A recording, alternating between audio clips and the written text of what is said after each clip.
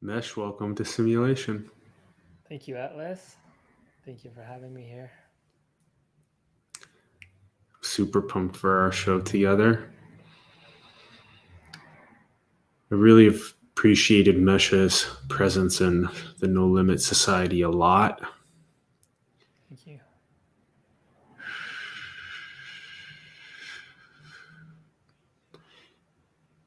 Mesh does a really good job at holding space.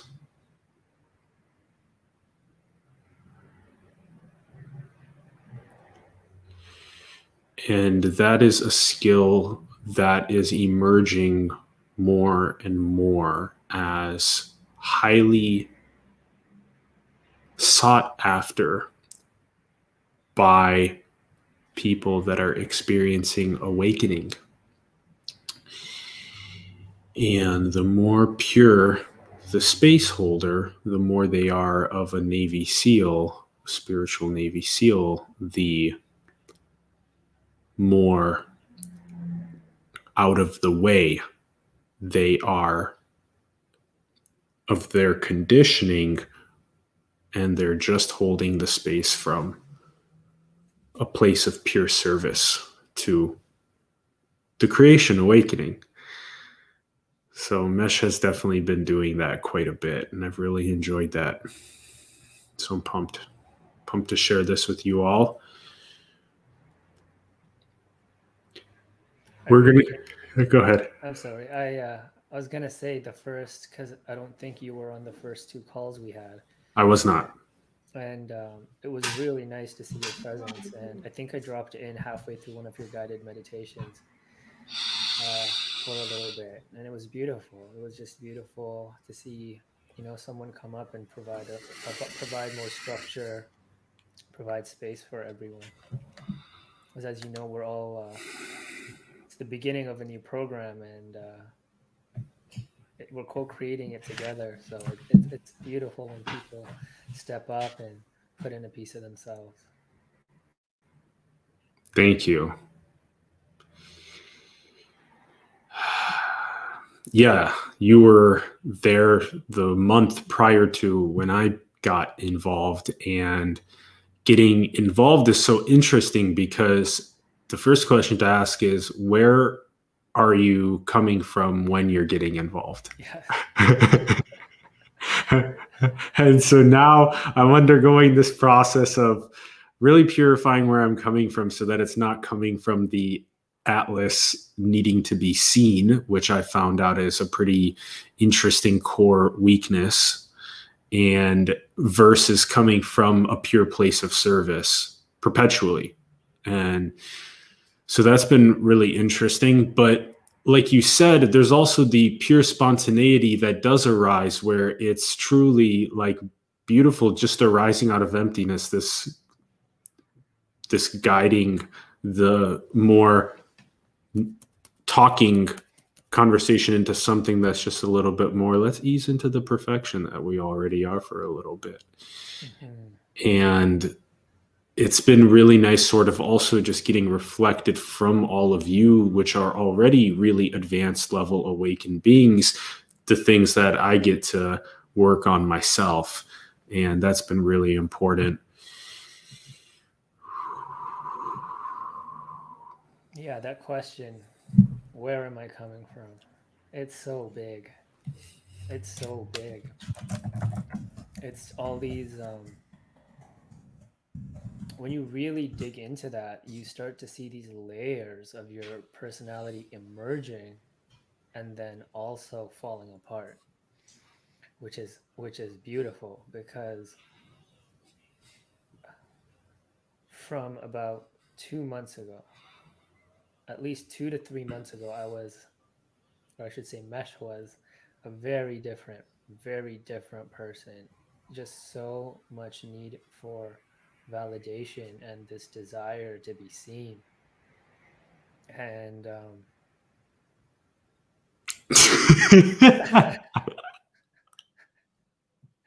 okay, wait, you got to take us into this story. We'll talk about some of the other stuff on the journey of awakening, but take us right into this. This is like the heat of it.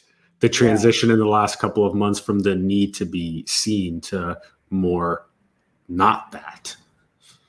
Yeah, so I didn't even realize there was a desire to be seen. It was so far hidden in the psyche, and it had expression, but it was not to my knowledge. And how it came to my awareness was a few years ago. I developed an autoimmune condition called myasthenia gravis, and I joined Bentino's No Limits mentorship program.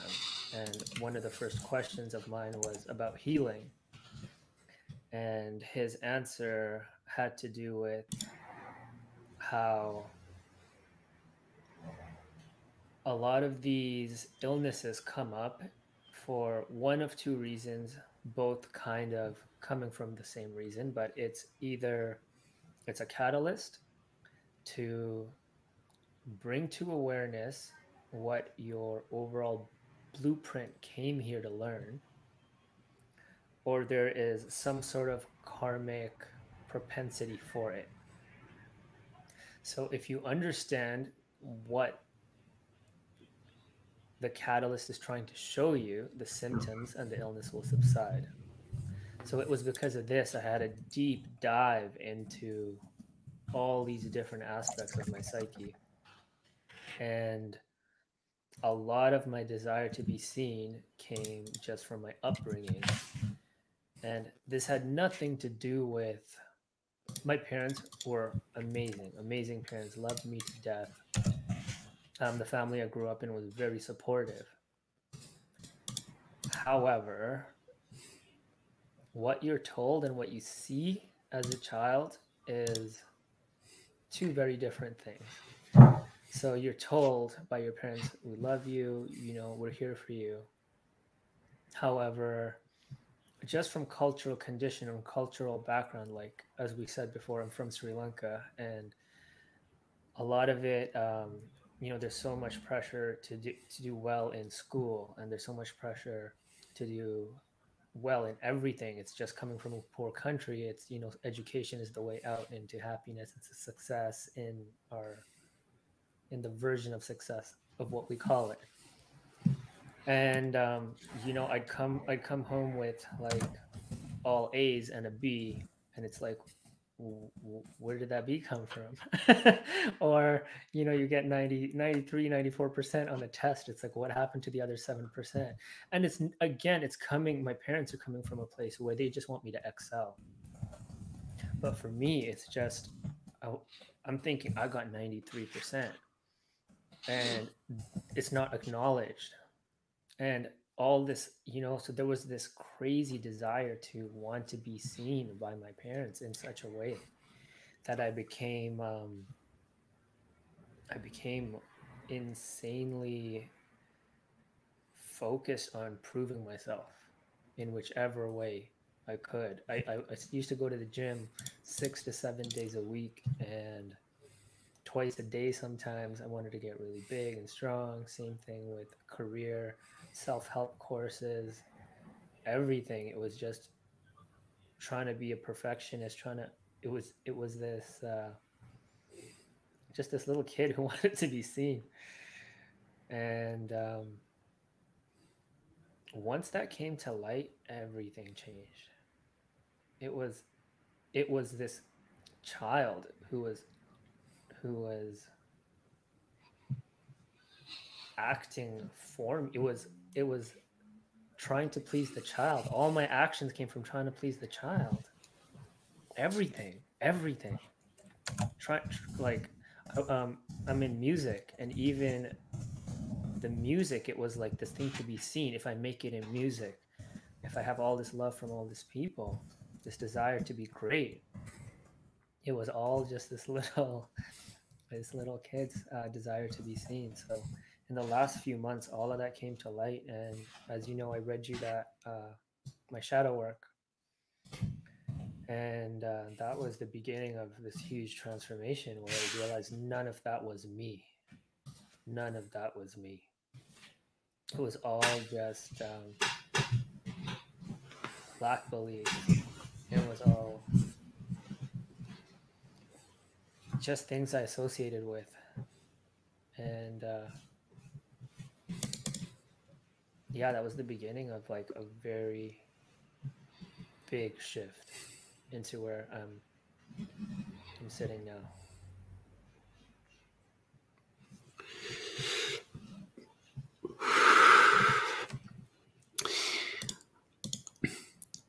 I would like to take a moment to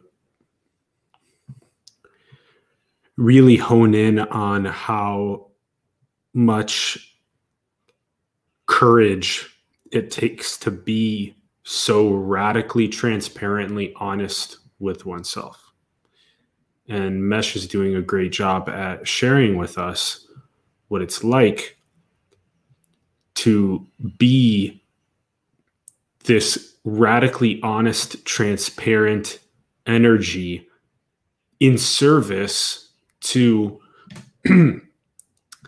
not saying, look at what I found out and praise me, but doing it from a place of look at the nuanced subtlety that was hidden so deeply that takes a good amount of investigation and true, honest receptivity to reflections to be able to identify, because I'm going through some similar stuff right now.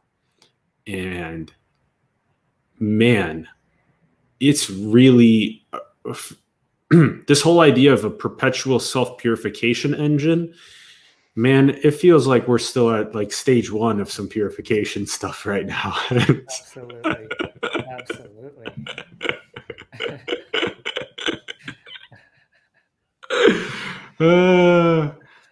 This whole child thing is so interesting because we are familiar with like the need to be seen, because that happens as an adult a lot, because you're trying to do something specifically to get the attention of other people. And you can sort of decipher that. If you gain even a little bit of subtlety, you can really begin to get at that.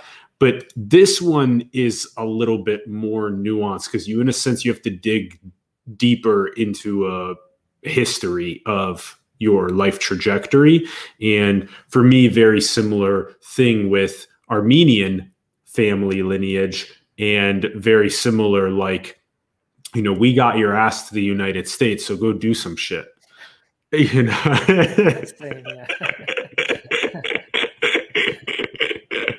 What is this consciousness nonsense? So it doesn't pay any bills. What the fuck is this? Yeah. It's funny. I mean, my parents were traditional Buddhists, so there was some level of that in my life.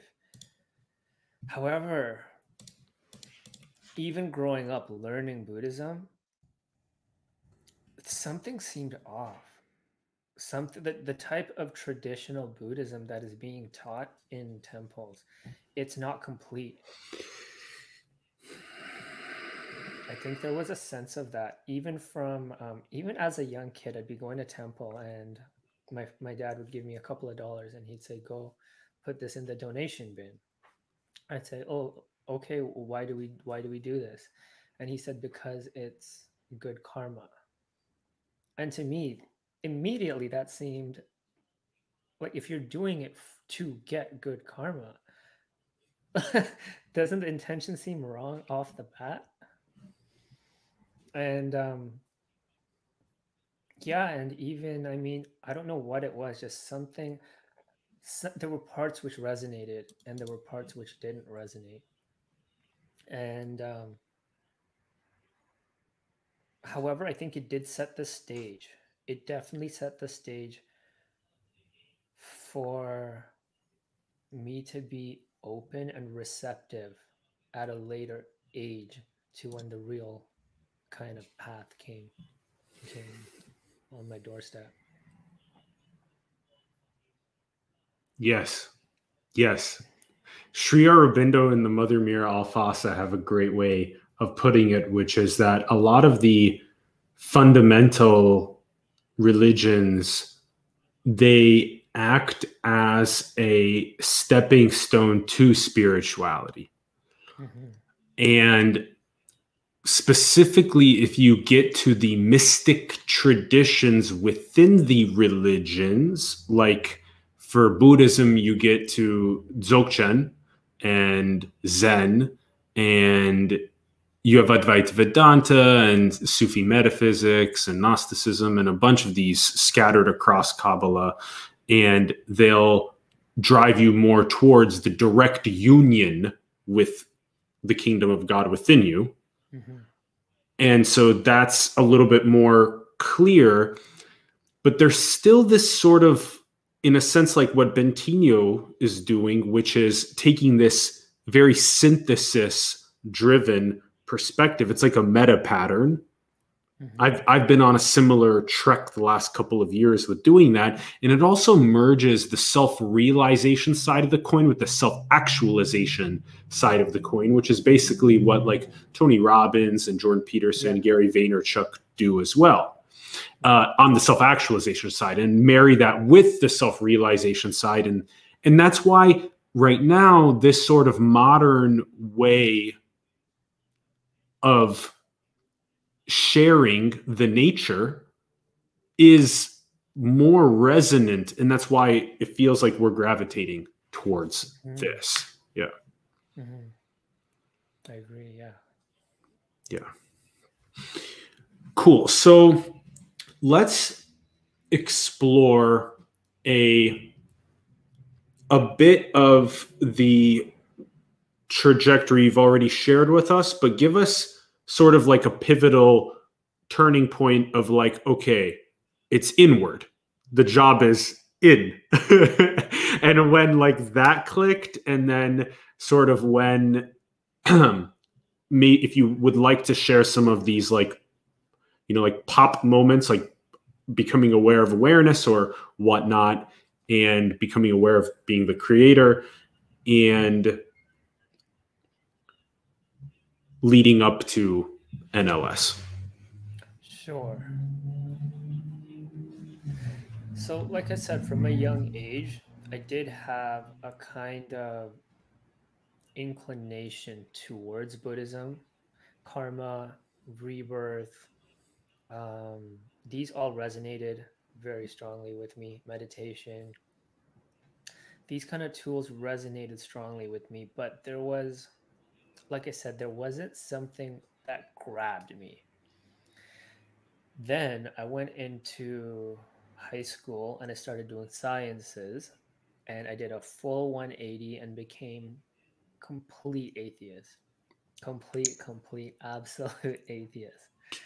And for me, it was like, yeah, it's science and that's it. There's nothing else. And if you can't prove it, it doesn't exist.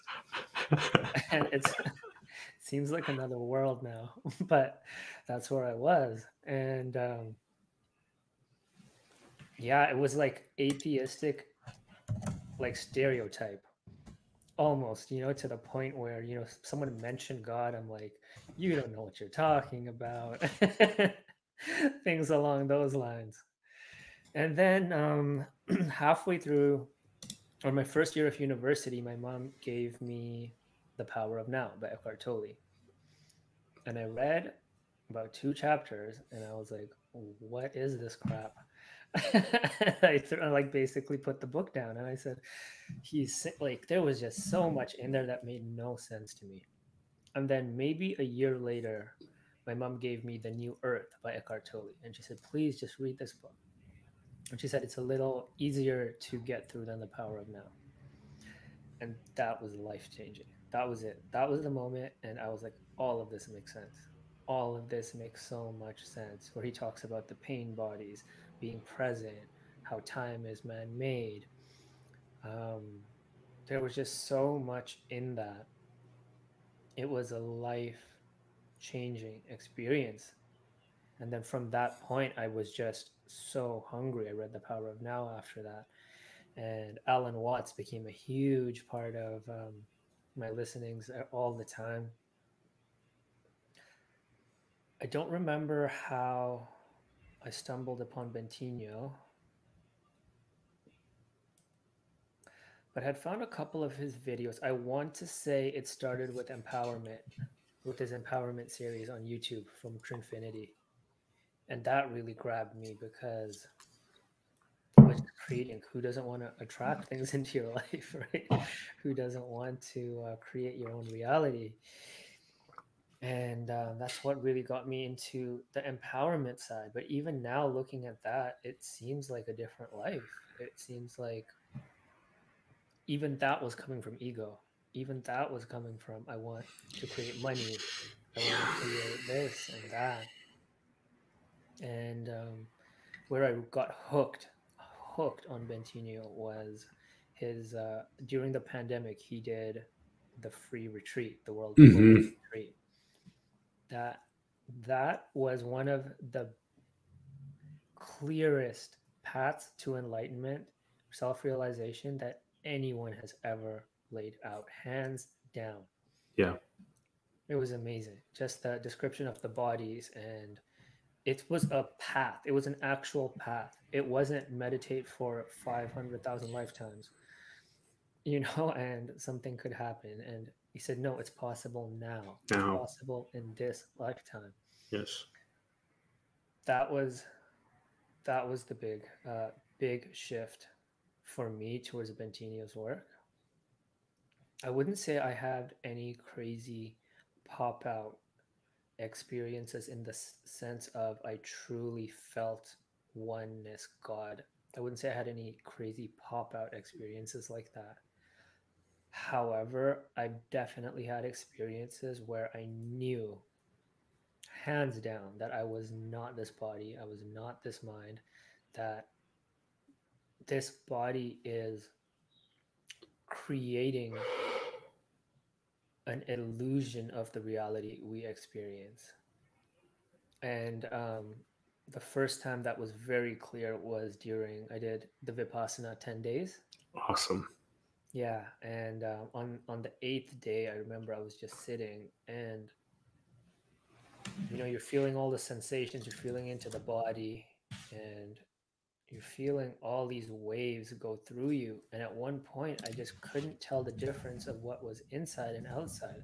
I couldn't tell the difference of where my body ended.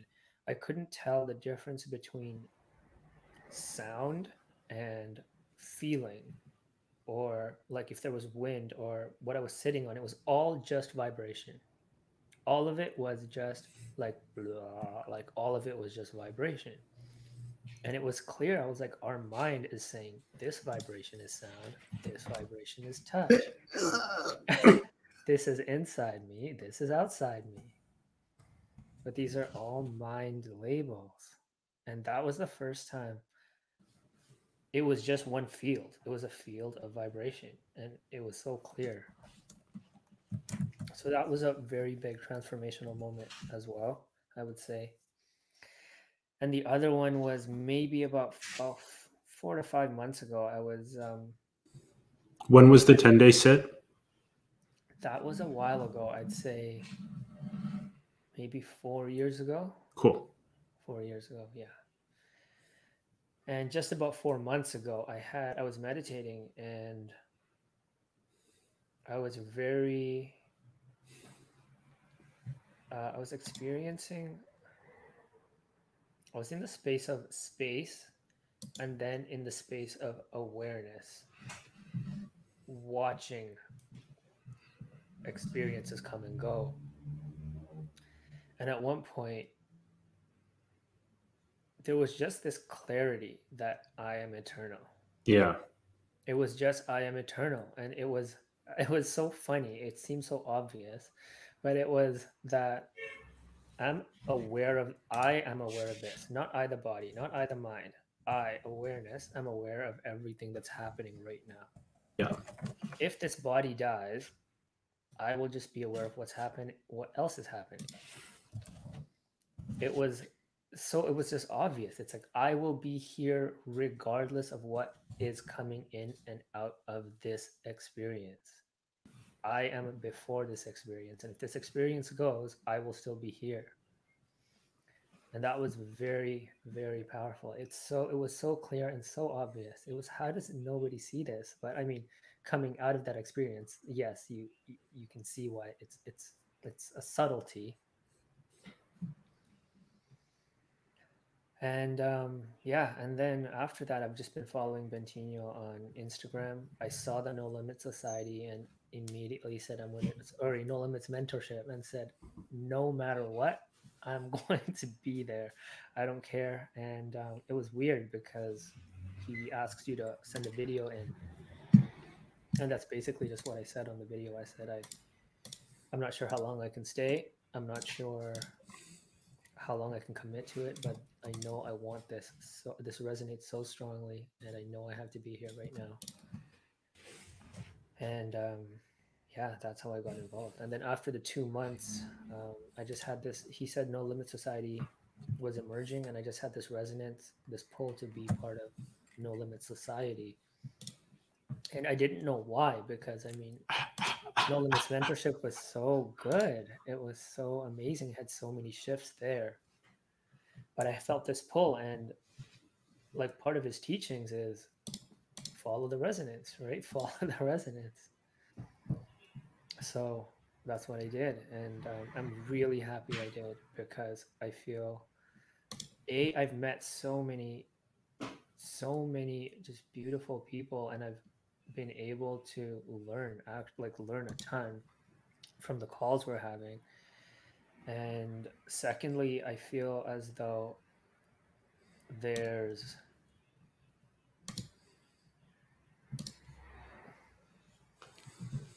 some sort of co-creation in this overall vision and the society happening at the same time, which I couldn't have been a part of if I was still a part of No Limits Mentorship.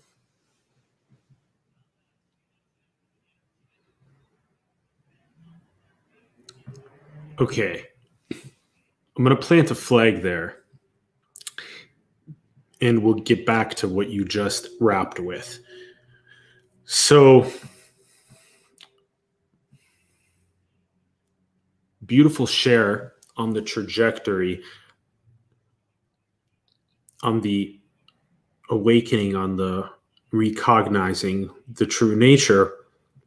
I found your share with the swing into the science, the analysis of form, infinity, and even dabbles of atheism to be fascinating, because I've noticed that many of the greatest spiritual minds that I know are those that have swung the pendulum the deepest into the science, and then have swung it into the spiritual, and are now in a process of merging the two into one. And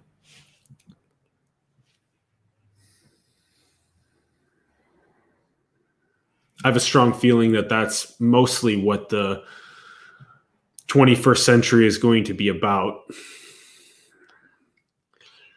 And I would also like to say that that Global Enlightenment retreat was world class, and that, yeah. And also similarly, so Patricia commented that she had the same experience in Vipassana, wow, which is awesome. And I also had a similar experience in Vipassana, and that's probably one of the best ways to use one of the direct teachings of the Buddha to calm the noisy mind. Mm-hmm. And as you do that, you commune with the true nature, and you can then add that into your said sort of lattice work, because Eckhart Tolle will teach you something that's, another angle up this mountain, right? And so you add these different paths / faces of the mountain to make a really strong lattice work around the true nature. And another thing that I was going to say while you're speaking, but I saved it, and I'd like to hear your thoughts on this first, and then we'll get to what you wrapped with, is Would you say that the ground or Rigpa in essence is emptiness, source, and then infinite creation?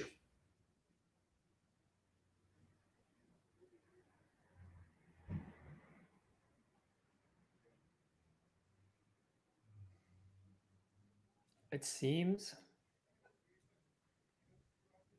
it's not in my experience deep enough for me to say that with conviction, but what I can say is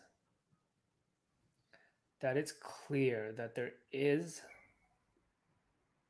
a space within which everything happens. And are you that space?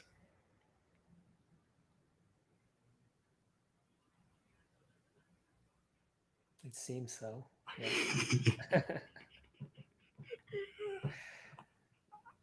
It's hard, because it's easy to parrot back things you hear, and it's easy to, Yeah. take what you hear from these teachers like Bentinho and Sri Nisargadatta. But I mean, one thing I know a lot of these teachers, they tell you is don't believe anything. That's right. Don't believe anything. It's within you to see it for yourself. And When you talk about this field of vibration, though, mhm, that was a direct experience. yes, yes. But The even that vibration is within something more subtle. Even that mm-hmm, vibration is within a space. mm-hmm, yeah. But it has to be you. Otherwise, how would it be within your experience otherwise?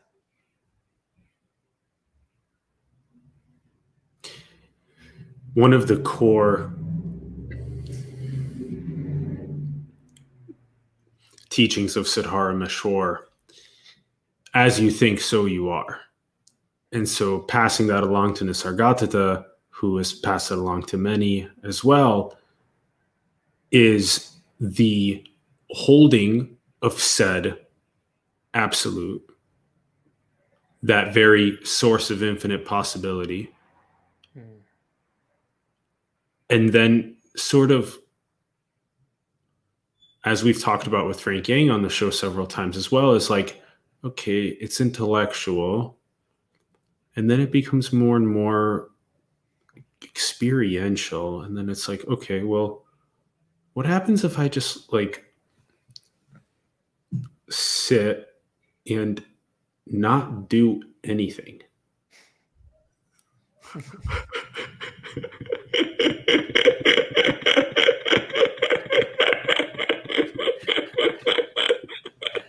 And that's when the ship becomes realized. Yeah. Yeah, sitting and not doing anything. It's so hard for the mind. The mind says, why? What are we doing? What are we doing, bruh? We gotta do some shit, bruh. It's hard. It's hard. But you know what? Once you realize the mind is just fighting for its own survival and you let it be there, but you don't identify with it, it becomes such a beautiful practice. So beautiful.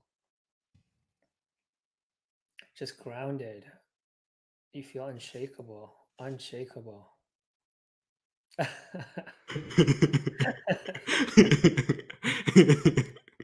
Yeah.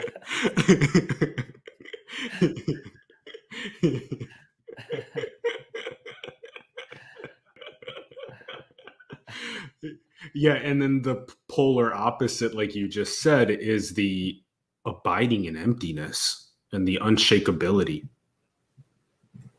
It's so strong. It's so strong. When you're in that space, you just feel like it's eternal, unshakable. Whatever happens, you're still here. Anything that happens, you're still here.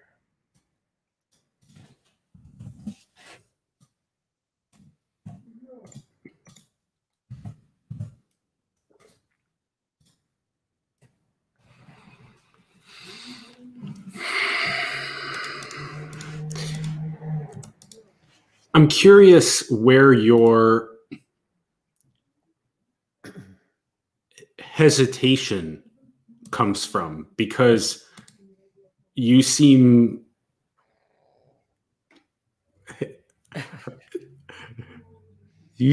quite familiar with direct experience, and yet what is that which feels the potential of I am not good enough to be able to say that I know?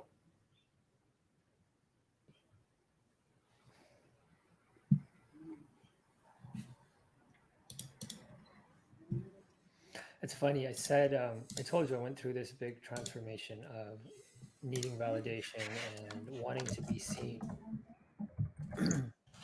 I think simultaneously, there's still a lingering doubt, distortion of, it's funny, it's paradoxical, wanting to be seen, yet fear of being seen. Right? Because with, as Bentinius talked about, the more authentically you are yourself, it comes with both sides of being seen. And it comes with the people, the diehards who resonate with everything you say, and the opposite polarity of those who really dislike what you say. I don't know if you saw it, but on Bentinho's Instagram one day, he screenshotted something someone wrote on one of his comments, and someone had written, "I hope you rot in a prison cell." And he said even though he doesn't really identify with it, it still to a certain extent irks him when he's trying to show love and support for the entire globe. He says something like that, you know. And Have you ever heard the aphorism? It goes, with the crown comes the guillotine. I haven't, no. Yeah. Yeah.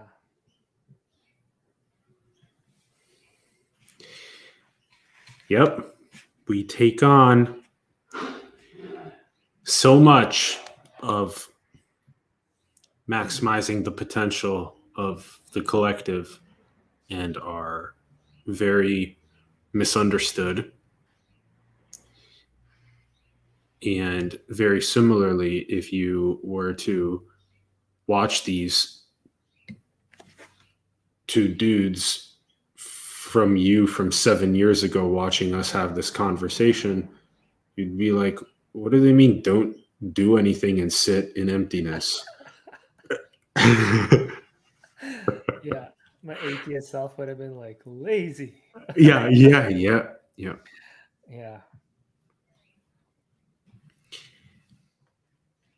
And that's the paradigmatic shift that is coming, where the resonance of silence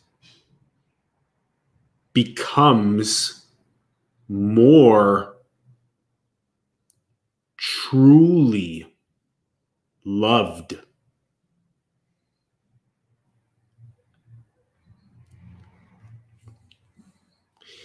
Right now, there's no love for that empty source space. When was the last time that you just looked at space? That's one of my favorite exercises. I love looking at space. Every time I look at space, I become space. Mm-hmm. And it's just emptiness. Mm-hmm.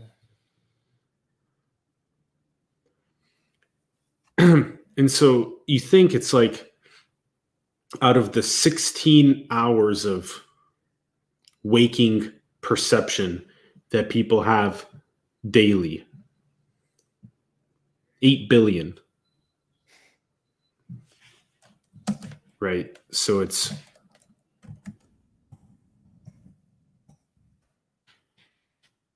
somewhere around,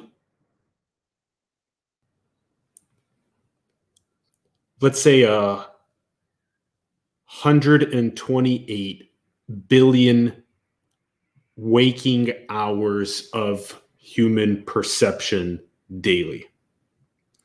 What percentage of that is passed in empty silence, abiding in freedom and perfection that we already are?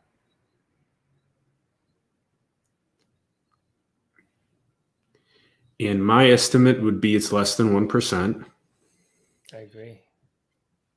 And that's the shift in 2020, 2030 is a shift to 1%, 2%, 3%, popularizing it more and more to where people recognize that, wow, how is it possible that if you gather, for example, you were just on a camping trip, right? And we gather people in our living room, let's say, in our houses or whatnot. And typically what happens is you gather 3, 5, 7 people, whatnot, and everyone talks all night long. Talk. Oh, there's some space. Need to fill it with talking. Yeah. And what you learn is that sometimes when you're around really subtle awakened people and nobody talks and you just abide in silence together, that there's actually more awakening that is catalyzed through silence than there is through talking. Absolutely.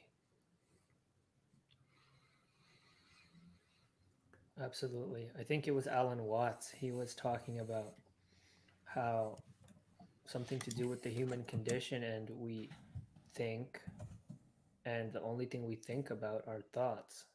And then we think more about thoughts, and we have other thoughts about those thoughts. So where's the space for learning? Where's the space for growth? You're having the same thoughts over and over and over again, and thinking about those thoughts. And yeah, just what you said about the silence. Even going back to doing, like we were talking about, you have to do something. But the person you think is doing something doesn't even exist.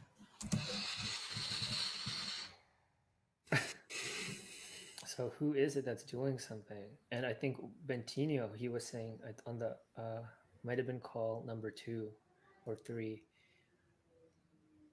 the physical is the crystallization of the vibration. It is the end result. How can you do something from the end result? It's Cool. the end, right? All doing is an unfolding of the vibrational state. Mm-hmm. Yep. Perfect.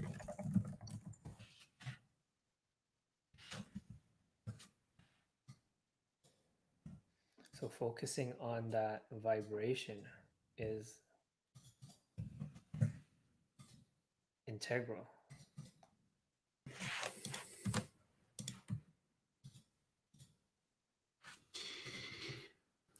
This has been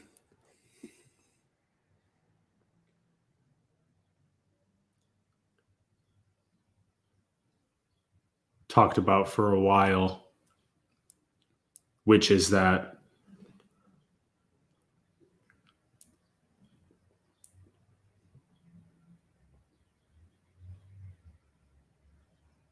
as we navigate our way back inward with that Absolute's GPS callback,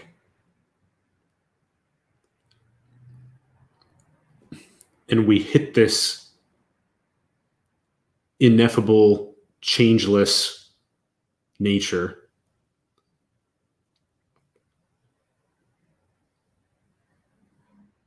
beyond all coming and going.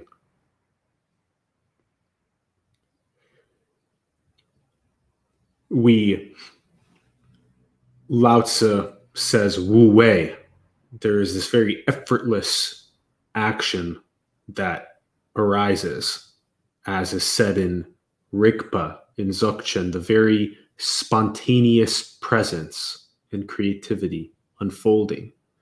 Now, that, depending on the skill, will be a specific caliber, let's say, of bodhisattva.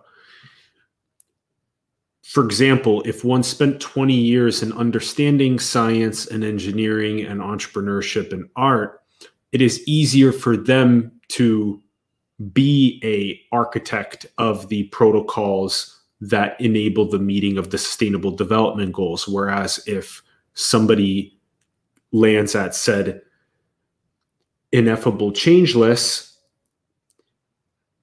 that does not have that experience, then there's a different style of bodhisattva.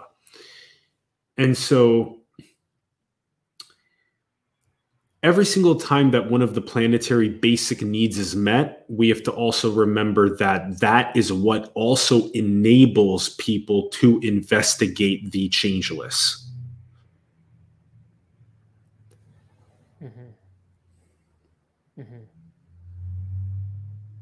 Because ain't nobody got time to go inward when it's bouncing between 2 40-hour per week jobs to feed 3 kids. Absolutely. And so what will happen when we create that universal basic stakeholding infrastructure where people actually have their basic needs being met so that they can embark on these virtual reality pedagogies that sort of take them through an investigation of who am I? What is I? What is me? And go through this style of like VR, AR, mixed reality style pedagogy of this journey inward that then leads them to the recognition, and then that makes them more of a pure shepherd or steward for the awakening. So I always like to say that there is simultaneously these little like asterisks along that way, which is that the protocols, when you have your needs being met, enables more of the investigation inward, and also depending on what you learned prior to uniting, enables you as a bodhisattva.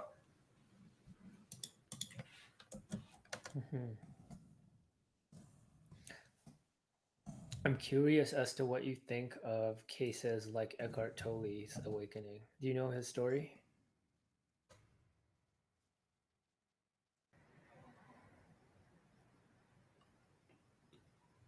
I'm not sure if he shared it in The Power of Now. It was in one of the 2 books. I forget which one. But basically, long story short, he was in a suicidal state. He had no prior seeking in this life, at least. There was no prior seeking. There was no distilling, no shadow work. He was suicidal. He was ready to kill himself. He was in a suicidal state. And he had this thought that was, I can't live with myself. And then he started thinking about that thought. I can't live with myself. Who is the I that the self cannot live with? And then he realized there was a separation being created in the mind, the I and the self that is separate to the I. And he went into an immediate vortex. And he woke up. His entire perspective, everything had changed. He had no idea what happened to him. Absolutely no idea what happened to him. But he just said, I started noticing the sunlight, picked up a pencil. It was beautiful. I went and sat in a park bench, basically like no home, in pure bliss for days. And it was only after a little while later when he was searching that he found out what had happened to him. So I'm curious if you have any thoughts on stories like that where it's just instantaneous.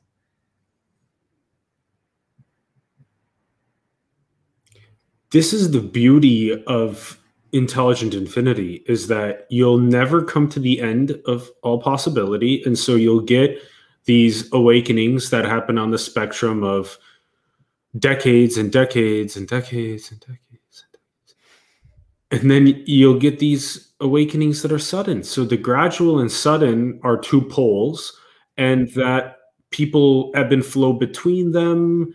People get pops. People sometimes have no idea what happens for days, and then they're like, how do I get back to that? What was that? And Yeah. all this type of stuff. And it's fascinating. And over time, we'll end up documenting more of people's unique experiences with Satori on the program, and then be sharing that and making it streamlined in the media. How cool would it be to have literally, a channel that only featured people talking about their Satori? Amazing. Perfect. Amazing. And right now we have two poles of, in the United States at least, it's very liberal versus conservative propaganda, and it has absolutely nothing to do with enlightenment or awakening and the investigation inward. And so now imagine what it would look like if you had a poll that was like featuring people awakening gradually, and then another one that was featuring people awakening suddenly, and they were kind of like bickering a little bit and showcasing examples. I mean, that would be cool. I tune in that shit every night. Yeah, yeah. But you know what? It's beautiful that there are channels like yours. There's like Gaia now, which is a Netflix for. I wouldn't say I don't know about everything on it, but I've watched a few things and they're beautiful. There's a couple of a lot of really cool content, things you are doing. Like Richard Condon stuff, Bentinho stuff. There's all these beautiful pockets emerging. And even Oprah had Eckhart. She had Eckhart Tolle on, and she did a whole book club with him, which was really cool. Yeah, it's really clear that the awakening is entering into the media space via all these nodes that you just listed, and it's awesome. Two things that we should cover. One of them is what you wrapped with about 20 or 30 minutes ago. You were talking about a nuanced difference in NLM and NLS. Can you share / unpack that at however much you feel comfortable with? For sure. As you know, there's only so much we can share because of our NDAs. It's funny, when I first came into NLS from NLM, it seemed a little scattered to me. But now, in retrospect, it was the same on the first month of NLM. And both were, I feel actually, now that I'm thinking about it, very fortunate to be part of the beginning of both programs. So just to see how things progressed. One of the subtleties I would say is Bentinho's presence in the family chat makes a very big difference.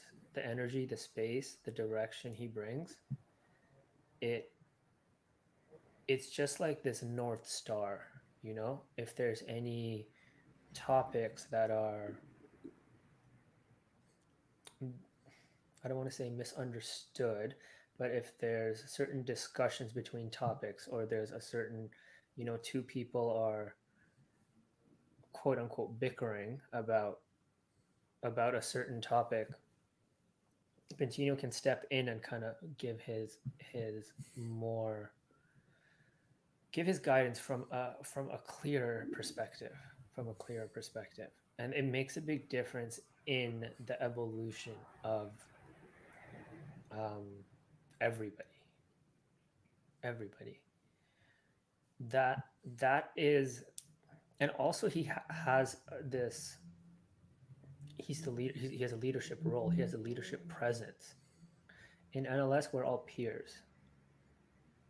So there's this room for, if Bentinho says something, everyone's kind of like, okay, cool, this makes sense. And if I'm not like any different from what I'm about to say, but like there are reflections pointed out, and our own distortions come through in that as well. Right? It's not always clear. It's not always coming from the clearest place, even if it's unconscious.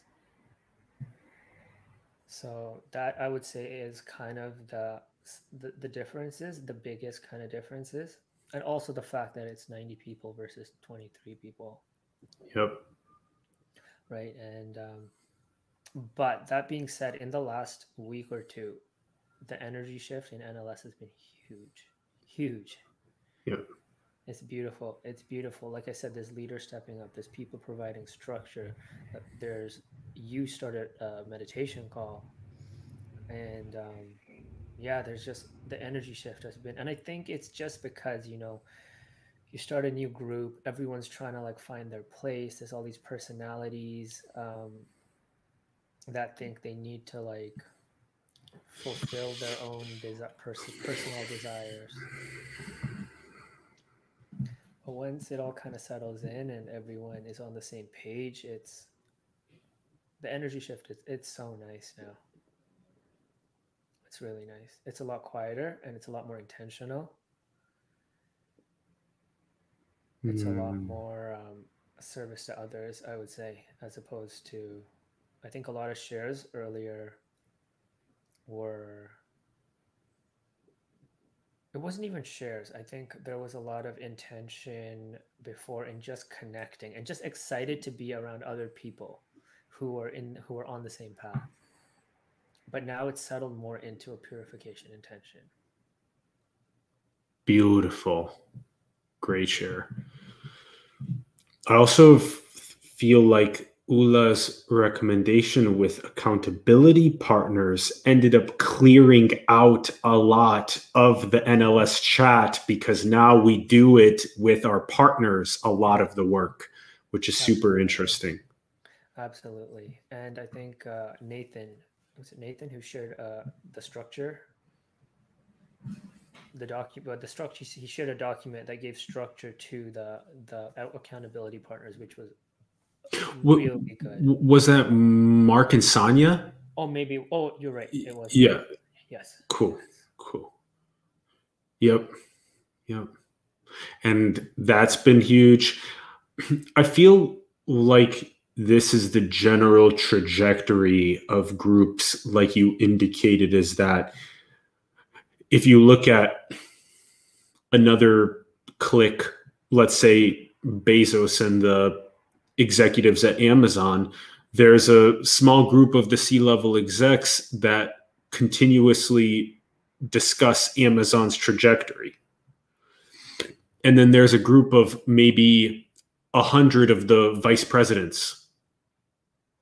Mm-hmm. And they're in another group where Bezos doesn't pop in as much or whatever, just to give an analogy. And that the VPs in the group of 100 maybe at first are a little bit, like, prove myself in this way or that way. And then over time, it's kind of more of a, maybe more of a little bit of a relaxing, a little bit more of a, there's a divine unfolding aspect to this. And this is a juxtaposition that no longer really holds, because in the business sphere, there's not much awakened in the business sphere. So there's no sort of relaxing into the divine perfection that it is. There's a perpetual, I will do because of the watch, because I think that the material possession is going to make me happy. Mm-hmm. But so in the case of what's happening in NLS, it does really feel like there's a sort of a natural both relaxation into the surrendered divine unfolding of what's happening, along with that bit of beautiful structure, like what you were saying with maybe Ula coming in and saying, hey, accountability partners, what do you guys think? Or like, hey guys, what about these, these NLS? I would say that one of the components that's most successful in the group right now is when Bentinho gives an assignment, or when we say that, hey, let's take one of those video calls from the No Limits mentorship, all watch it, and then have a conversation about it. In a sense, this very like intention driven, and I think that's has a lot to do with what you were saying about the intention drivenness of it and also the purification drivenness of it, because now there's like in a sense, it feels like the Navy SEALs aspect to it is kicking in a little bit more, which is in a sense what I'm most excited about. Yes. I love it when there's other Navy SEALs that are like, yo, there's a call on Saturday about some of the profound bits in one of the NLM videos. And it's like, yep, that's a homework assignment. I'm on it. I'm on it because like, I know what that's going to provide for the further purification and the purification of where we're coming from in service, etc. So this is probably one of my favorite conversations that I've had with another NLS member, because we're doing it really surgically and really precisely while maintaining the sacredness of the NDA and whatnot. And I think that it's also cool to have this with you because you came in a month before me. I've been in for about a month now, and that we're now having a conversation about the structure, which will, in a sense, be a cool way for people that are entering in to further, which is what NLM did. NLM did this process, and we recently saw that sort of get replied to a little bit ago, where it was beautiful watching as they created some sort of a, how do we keep our living room clean was one of the small ways to think about it, right? How do we keep our living room clean is one of the ways to think about it. So there's a lot of fascinating aspects to group dynamics like this that I feel like are going to be critical as more of the awakening picks up. Yes, I agree. Yeah, I think one of, like, you nailed it by saying the intention has shifted a lot, and it doesn't seem as though the shares seem very intentional and service to others. It's not sharing to look at me. It's not sharing to be seen. It's sharing with intention to provide, to support, to illuminate. There was a share recently, I believe it was by Nada, and I watched it today, and she shared it a few weeks ago, and it really helped me refine my calling today. And she shared a video with Richard Condon. Yeah, I saw your reply to that. Yeah, cool. Yeah. So yeah, like I said, it's really great to see the shift that NLS is in right now. And I know the team, they have they're still, Bentinho and the team, they're still doing a lot of refinement, and there's a lot of ideas coming up. And so yeah, it should be exciting to see where it goes. Because I was just gonna say, because Bentinho, his calling is to ignite global awakening. And he really sees both of these as tools towards that, as big, Yes. strong tools. Yep. And the callings that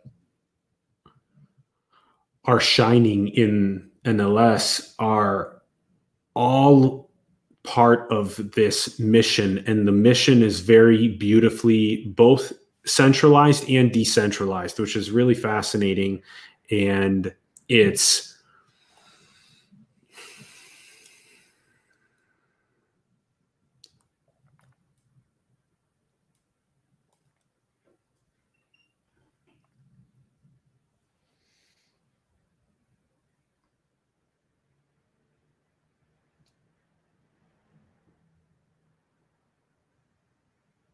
sacred. There's just no other way to speak about it. It's just sacred, and we're grateful beyond words that we're here. And it's unbelievable, this guidance that has been happening. There's that little meme where it's like the higher self is pushing the it's like you're in the little cart and the higher self is pushing you down the hill. It's so funny. It's so funny. and like there's like just so much gratitude for landing in this spiritual Navy SEALs container. And we were messaging about this like a week or two ago, where we were just reflecting on just how just yummy. It's just, it tastes delicious. It feels really good on the nervous system.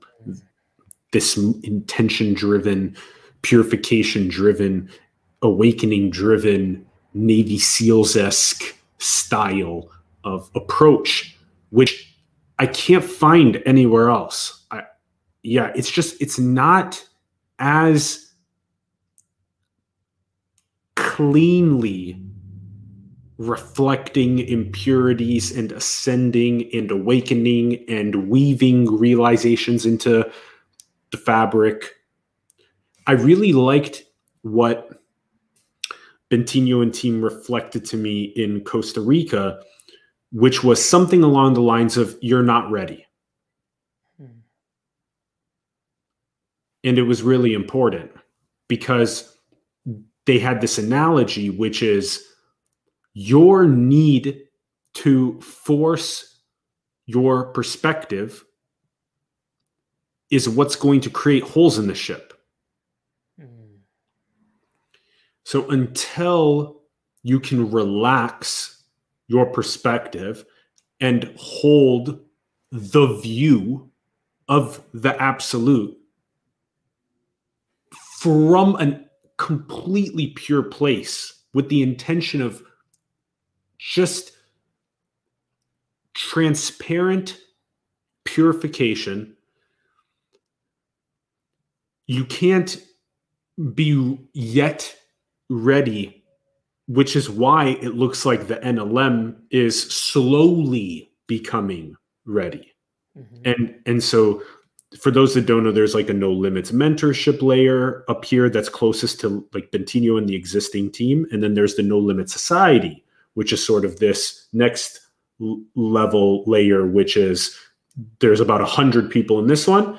And then there's about 23, as Mesh said, in the No Limits mentorship one, which is where Bentinho's kind of directly coming in and chatting, and they're keeping the living room more clean. And now this seems like this living room is being kept more clean of the NLS, which is great. Yep. So blessed beyond words.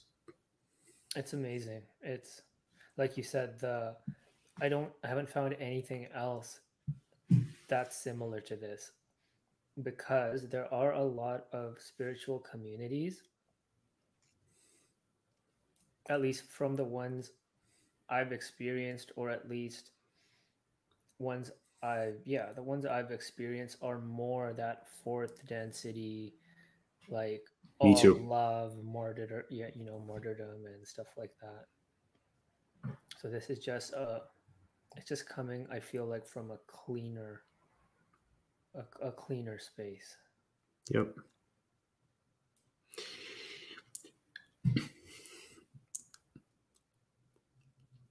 I would say the general zeitgeist of the fourth density heart chakra opening community, which is the vast majority of spiritual community, is the inability to balance with wisdom.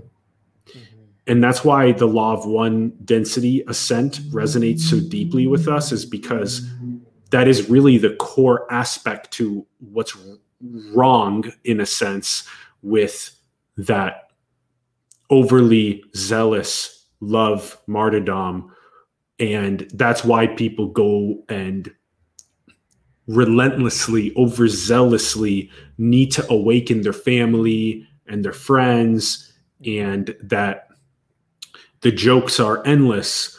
The endless shadow work, the endless trauma work, the endless tree hugging and tree planting, and you never even get an understanding of what it's like to be a mirror. You never get to that understanding. And that's a shame, because there's nothing as beautiful as being so empty that you get to hold space for the pure service to the awakening of the creation through that process, because it's so needed right now for people to be awakened enough and open enough and empty enough like that to provide those reflections to those that are most, which is what you could say happened to me as I described to you my experience by the team getting that style of reflection. And only those truly willing to receive said reflection and not run away. It's easy to get it and be like, this community telling me what they think about you, and then run away, because you got hijacked by the conditioning to run away. And now you go to somewhere more comfortable. Do the Navy SEALs run away to what's more comfortable? No. And so, yep.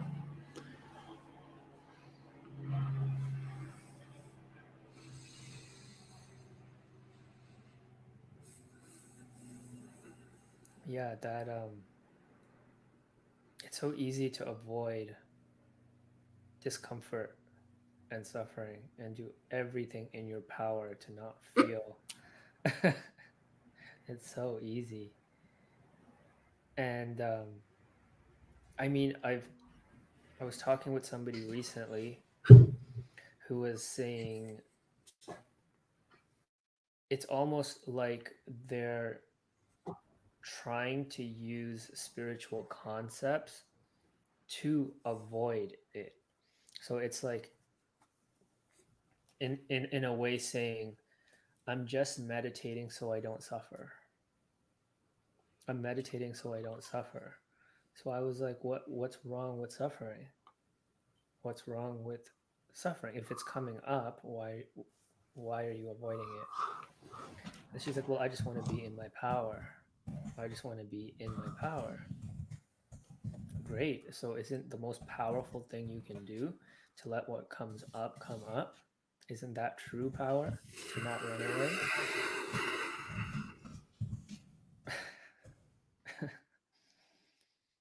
So yeah, there's this distortion of spiritual concepts that are actually hurting the awakening process.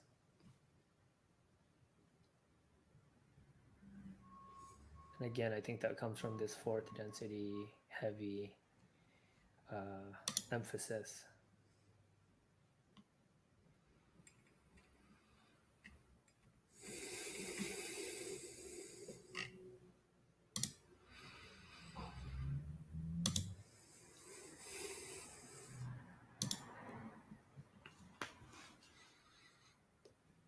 Precisely. And I would like to wrap with asking you about your calling being about joy and clarity, and what that means to you and what you've felt that you would like to create as experiences for people to feel?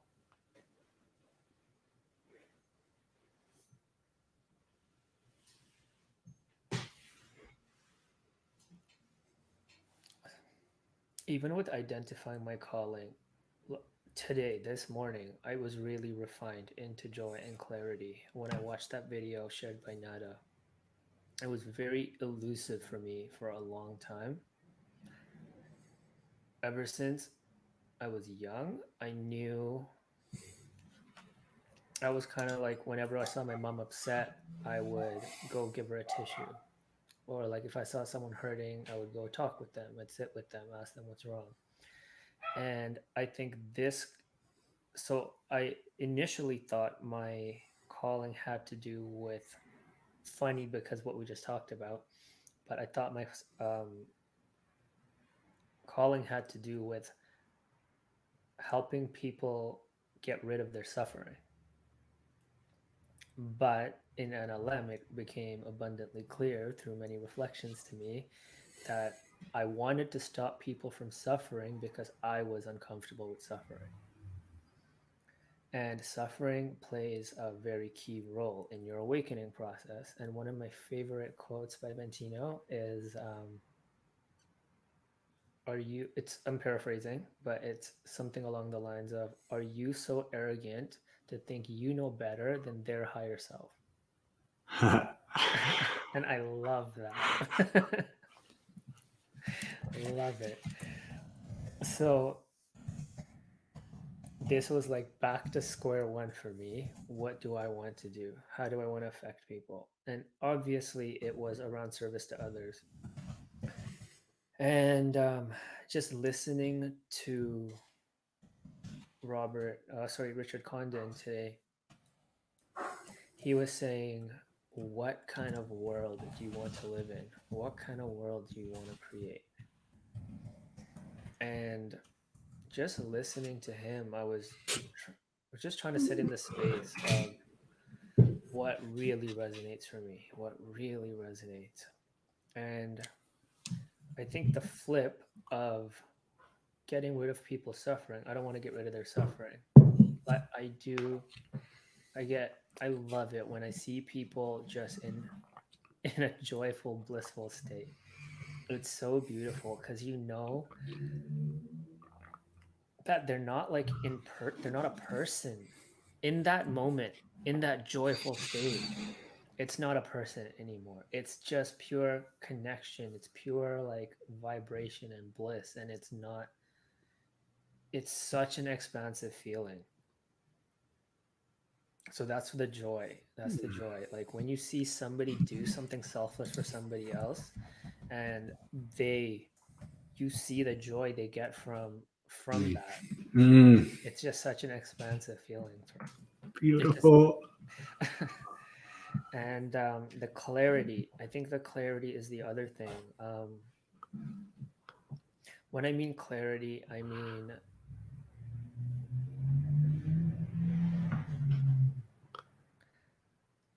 helping people, or it doesn't even have to be me helping people. It's just when people see, if there was something in someone's experience that was contracted for them, understanding that that is false. You're contracting because you're identifying with something false. And then when they have the clarity to see, when they actually have the moment of clarity, oh my God, that was false. Holy cow, what a beautiful thing that is. These are great. Just to share an experience where that happened to me was I was meditating.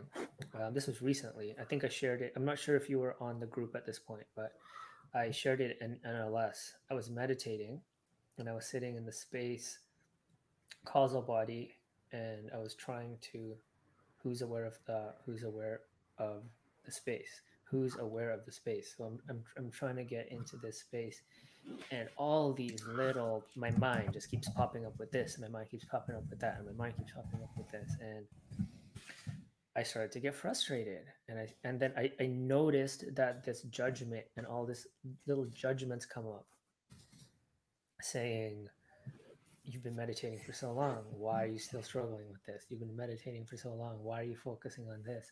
And then I noticed the judgment, and then I became aware of the judgment, and I had this beautiful moment of clarity where I have never judged myself.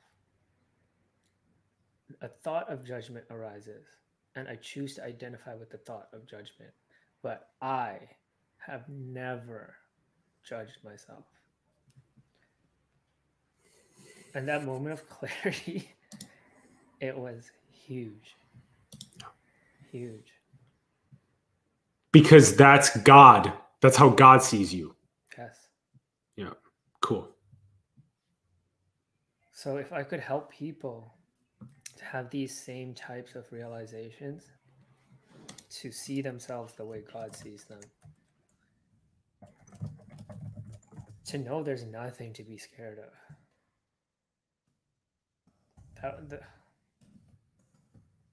That's the kind of work I want to do. How does it look like? I'm not sure yet, but we'll let it unfold.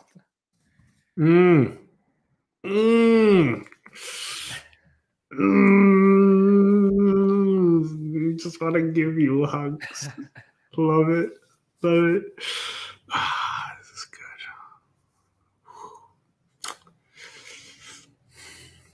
good. Have you talked with V about joy? No.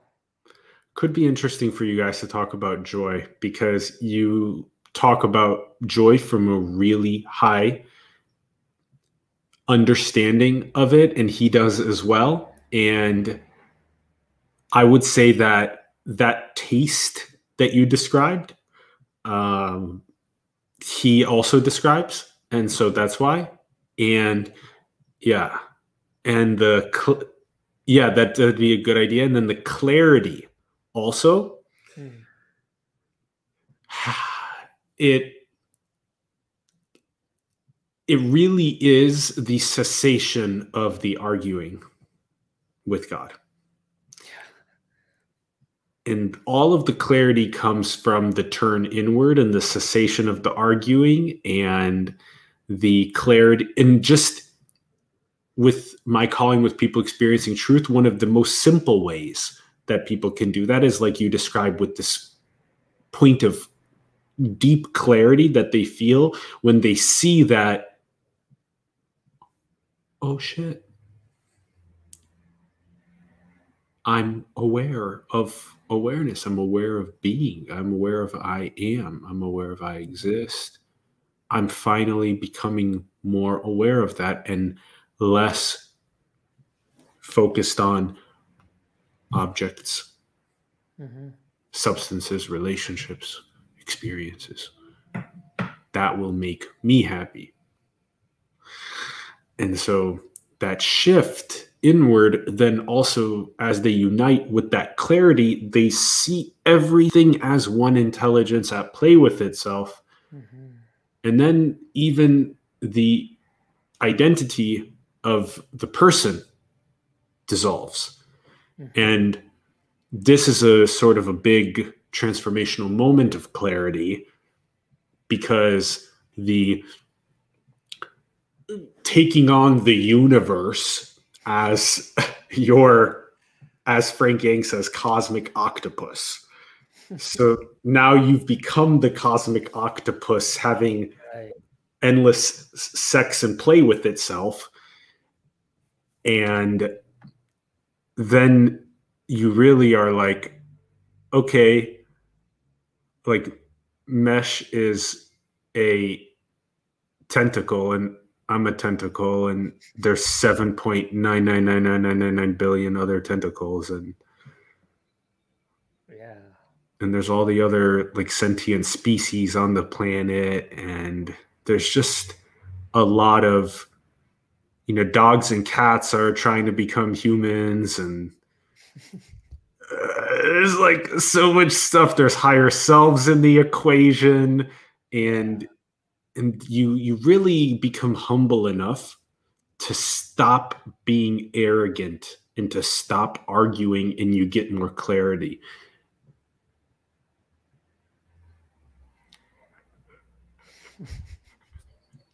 I love the tentacles.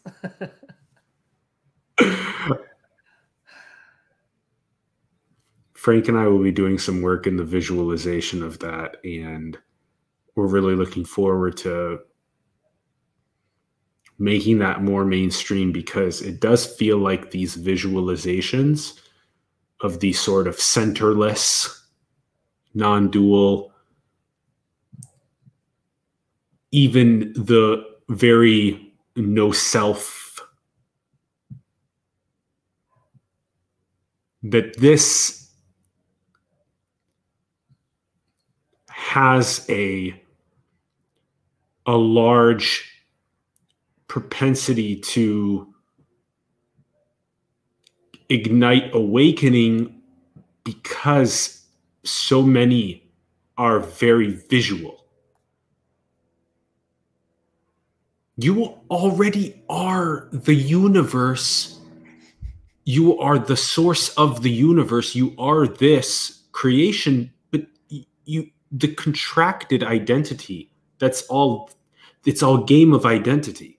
Just relax that contracted identity, and you'll get the joy and the clarity, and you'll get to weave the realizations into society by being a steward, a shepherd, by being empty and holding that mirror-like space. And there's just, it's so rich everywhere you look to see the one intelligence. It's so rich. And then, and then it all makes sense. It all clicks, because you've went all the way in to realize that you are that which manifested this at play with itself.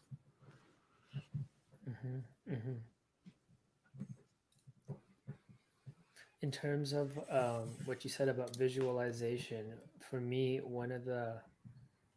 I love Bentinho's video game analogy, because I play a lot of video games, and it's so good, because right now, let's say you're playing like Grand Theft Auto or something. You're in this world, you're controlling this character, but you're believing you're the character. You're believing you're the character, except everything in that world is an expression of one thing. It's all pixels, or it's all ones and zeros. That character does not exist. The person, the higher self, is controlling or guiding this character. But as soon as you begin to believe you're that character, then you've lost, you become, you're behind that veil. You're behind that veil of forgetfulness. Right? And it's as if the character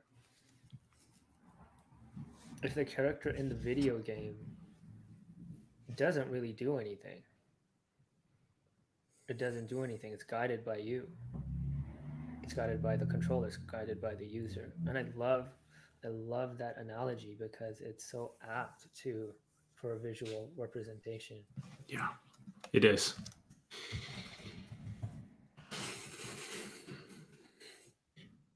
A higher self component with the video game character is really strong there, and also the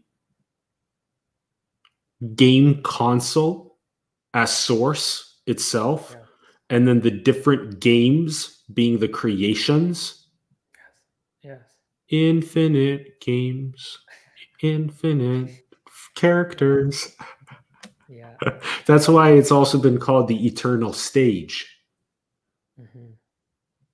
And you appear and disappear, and you appear and disappear. But will you learn to identify yourself as that which does not appear and disappear, as that which is the source of it, as that which is beyond coming and going? And so this is the shift in identity Shift your identity. But along with shifting your identity, we've learned that you know, love, and accept yourself. Because God already does. Perfect. Perfect.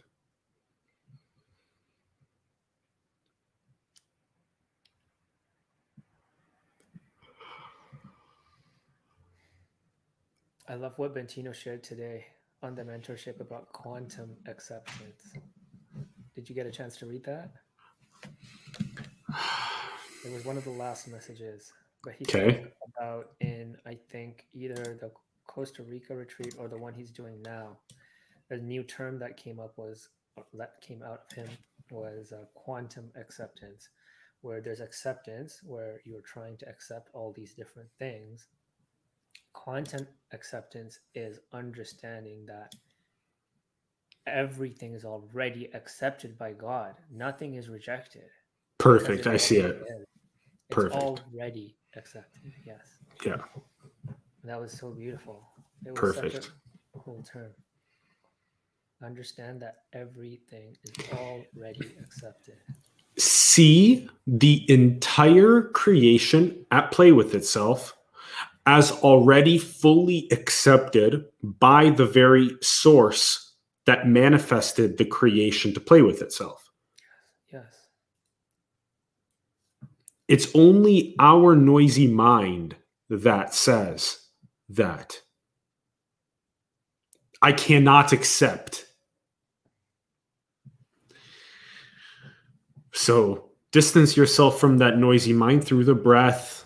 There's many good practices to relax into just being, into just awareness. Just I am, I exist. Not trying to get anything out of it. That's another great one. Yeah.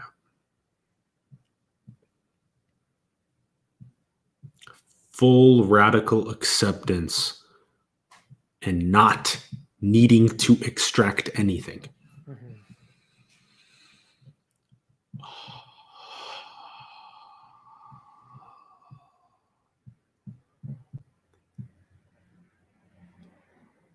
These are the types of things that people will get access to by joining the No Limit Society, which we've been putting in the links in the bio of our conversations with members. Yeah. So if this resonates with you, just check out the link in the bio below. Go and read what Bentino and the team wrote about the No Limit Society. They really meticulously wrote about it so that those that are truly adepts ready for this can gain access to these insights that we're talking about right now. Mm-hmm. Mm-hmm.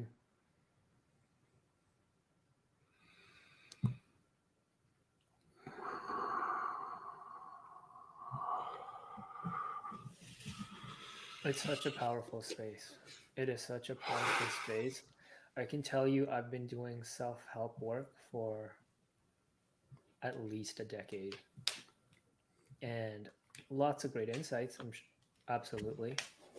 But nothing that's transformational. Nothing. We got to think like when we're 18, we're not really ready at where we were at to take on, in a sense, the information and the change in identity, the shift to seeing everything as the creator at play with itself, already radically being perfect and accepting it the way it is. And now, albeit there are, I know 18-year-olds now that know this, which is amazing in the awakening. But this is why we've went through this so-called 10-year process of,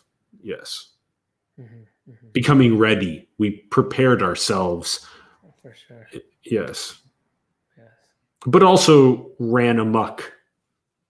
Yeah. Not very direct, but also somewhat direct. Yeah. I mean, a lot of my self help stuff was ego based. It had nothing to do with self realization. It was just how do you be more efficient? How do you make your memory better? How do you get stronger faster? Like that's what I was learning. I was learning from CEOs, like, don't, not like don't sleep, but like you want to be working 80-hour weeks if you want to be successful. That's the content I was consuming when I was my atheist um, kind of period. And even when I was into self realization, I was still consuming a lot of that stuff because I didn't know this concept of the doing unfolding out of the vibration. And Yes. what was my vibration at that point? It was terrible. It's I want to be something, which means conversely that I am not something. So yeah, it's just raising your vibration, let it unfold. The roots, focus on the roots. Yep. And where are the roots? They're right next to they're the horizon of the black hole. The roots of the horizon to the black hole. Yes.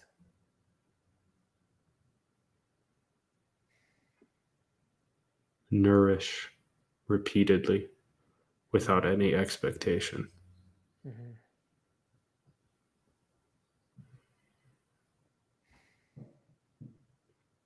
And then we unfold from that vibrational state.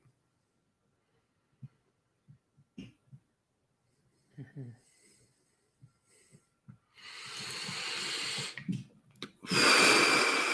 Wow.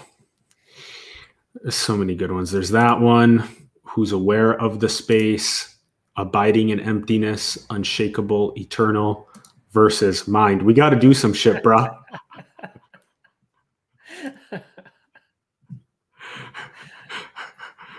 I'm the eternal source space of all possibility.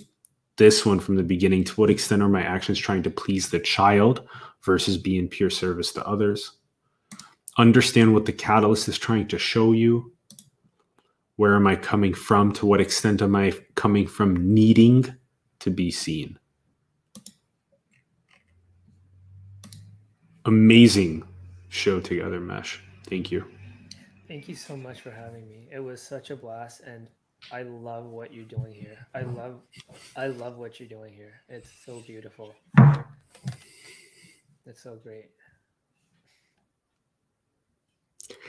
It's an honor, and I've shared this with V, is that the guests that come on the show have a unique aroma. They have a unique taste of union. And so we get to share that. Mm-hmm. And with the audience, and in the process we get to capture a cool piece of content, and we get to do this tennis style dialectic creation, talking to itself. And as that happens, guess what, the soul attunement also gets stronger. And so the Atlas soul gets to learn a lot from these processes, and then the guests also do. And Mm-hmm. that's also really fun, is when the guest is like, this created a forcing function for me to share. And in the sharing process, I ended up learning about how to say something a way that I previously hadn't thought of before, or whatnot. Absolutely. Our mini conversation yesterday over text, where you just briefly said, yeah, we're just going to let it flow and talk about that. And I think in passing, you mentioned calling. And I was like, man, I'm not 100% sure on my calling. Like, it's still not, I knew what it was surrounding, but it wasn't articulated clearly enough. And because this triggered me to go deep into that Richard video today. And it was beautiful. And I thank you for that, because I was on cloud 9 this morning when I recognized what it was. I was on cloud nine, and it was because, when you identify it, you identify it by the feeling of expansiveness that you get from it. And I was just like, this is it. This is it. This is why I'm here. This is why I'm here. Yeah.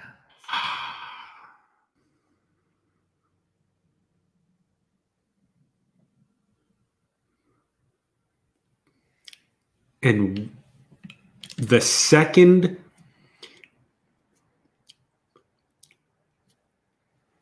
just most delicious feeling, which is embedded within this first for me around the calling of people experiencing truth, is people unleashing their callings. Yes. Right? That's such a critical part of this. And so the creation wants itself to unleash its callings by all of the turns inward and the stopping of the arguing. Mm-hmm. Mm-hmm. Yeah. Yeah. And it came also because Nada put the content in and all of these components that lined up, doop, doop, doop. And then it was like, unlock, yay. Totally. Yeah. Totally. It's such a beautiful creation.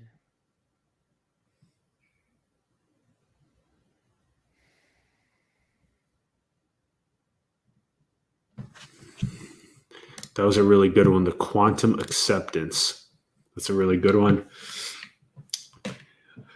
Full, radical, devotional, surrendered acceptance that you as a person do not know as much as the very source of it all already radically loves and accepts it all. So relax the fuck out of that contracted ass, selfish ass perspective. Mm-hmm.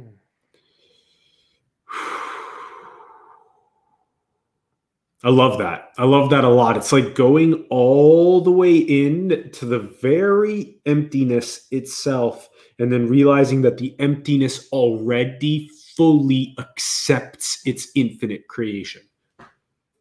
Perfect. Yes. Another one of Mentino's arrogant quotes I love is, "Are you so arrogant to think that you're the only thing that's not accepted in this world?" Yep. Stop being so arrogant.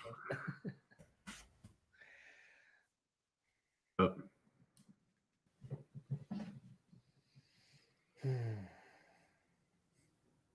Boom. Just so strong. I'm so grateful. Definitely one of my favorite NLS convos we've had on the programs. Just on fire, Mesh. So good. Thank you, Atlas. I honestly appreciate you having me here. I got so much out of it, and I'm sure your audience will get a lot out of everything you're doing here. And I hope it grows, man. I hope it grows to infinity, and everyone who needs to see this sees this. Yeah, we have a beautiful array, especially recently in the last month, of very high level awakened tennis players that have come on and have blossomed. And so especially this last month, highly recommend people to go back and listen to the conversations and take some notes, reflect on what's been shared, and especially, I'm just saying, stuff like this. Yeah.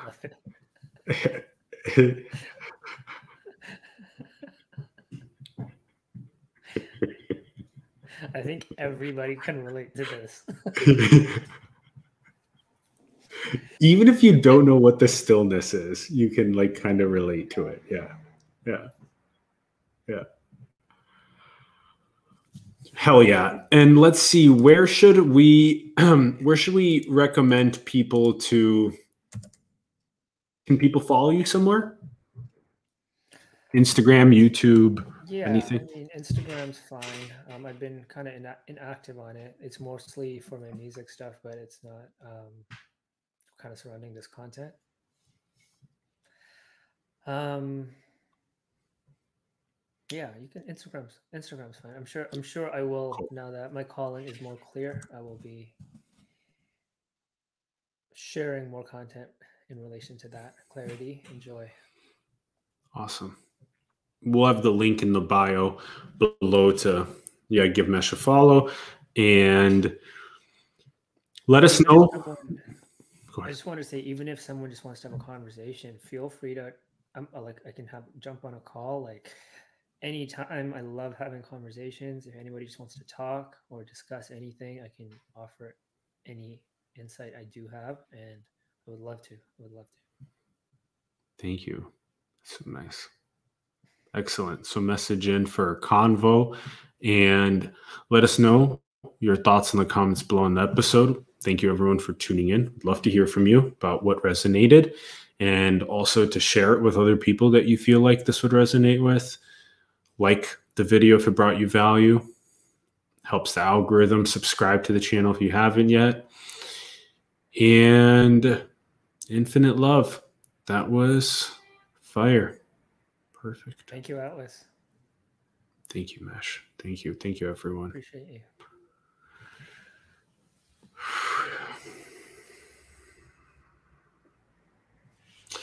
Cool. I'll end the broadcast. We'll stay in the studio. Thanks, everyone. Much love. Much love.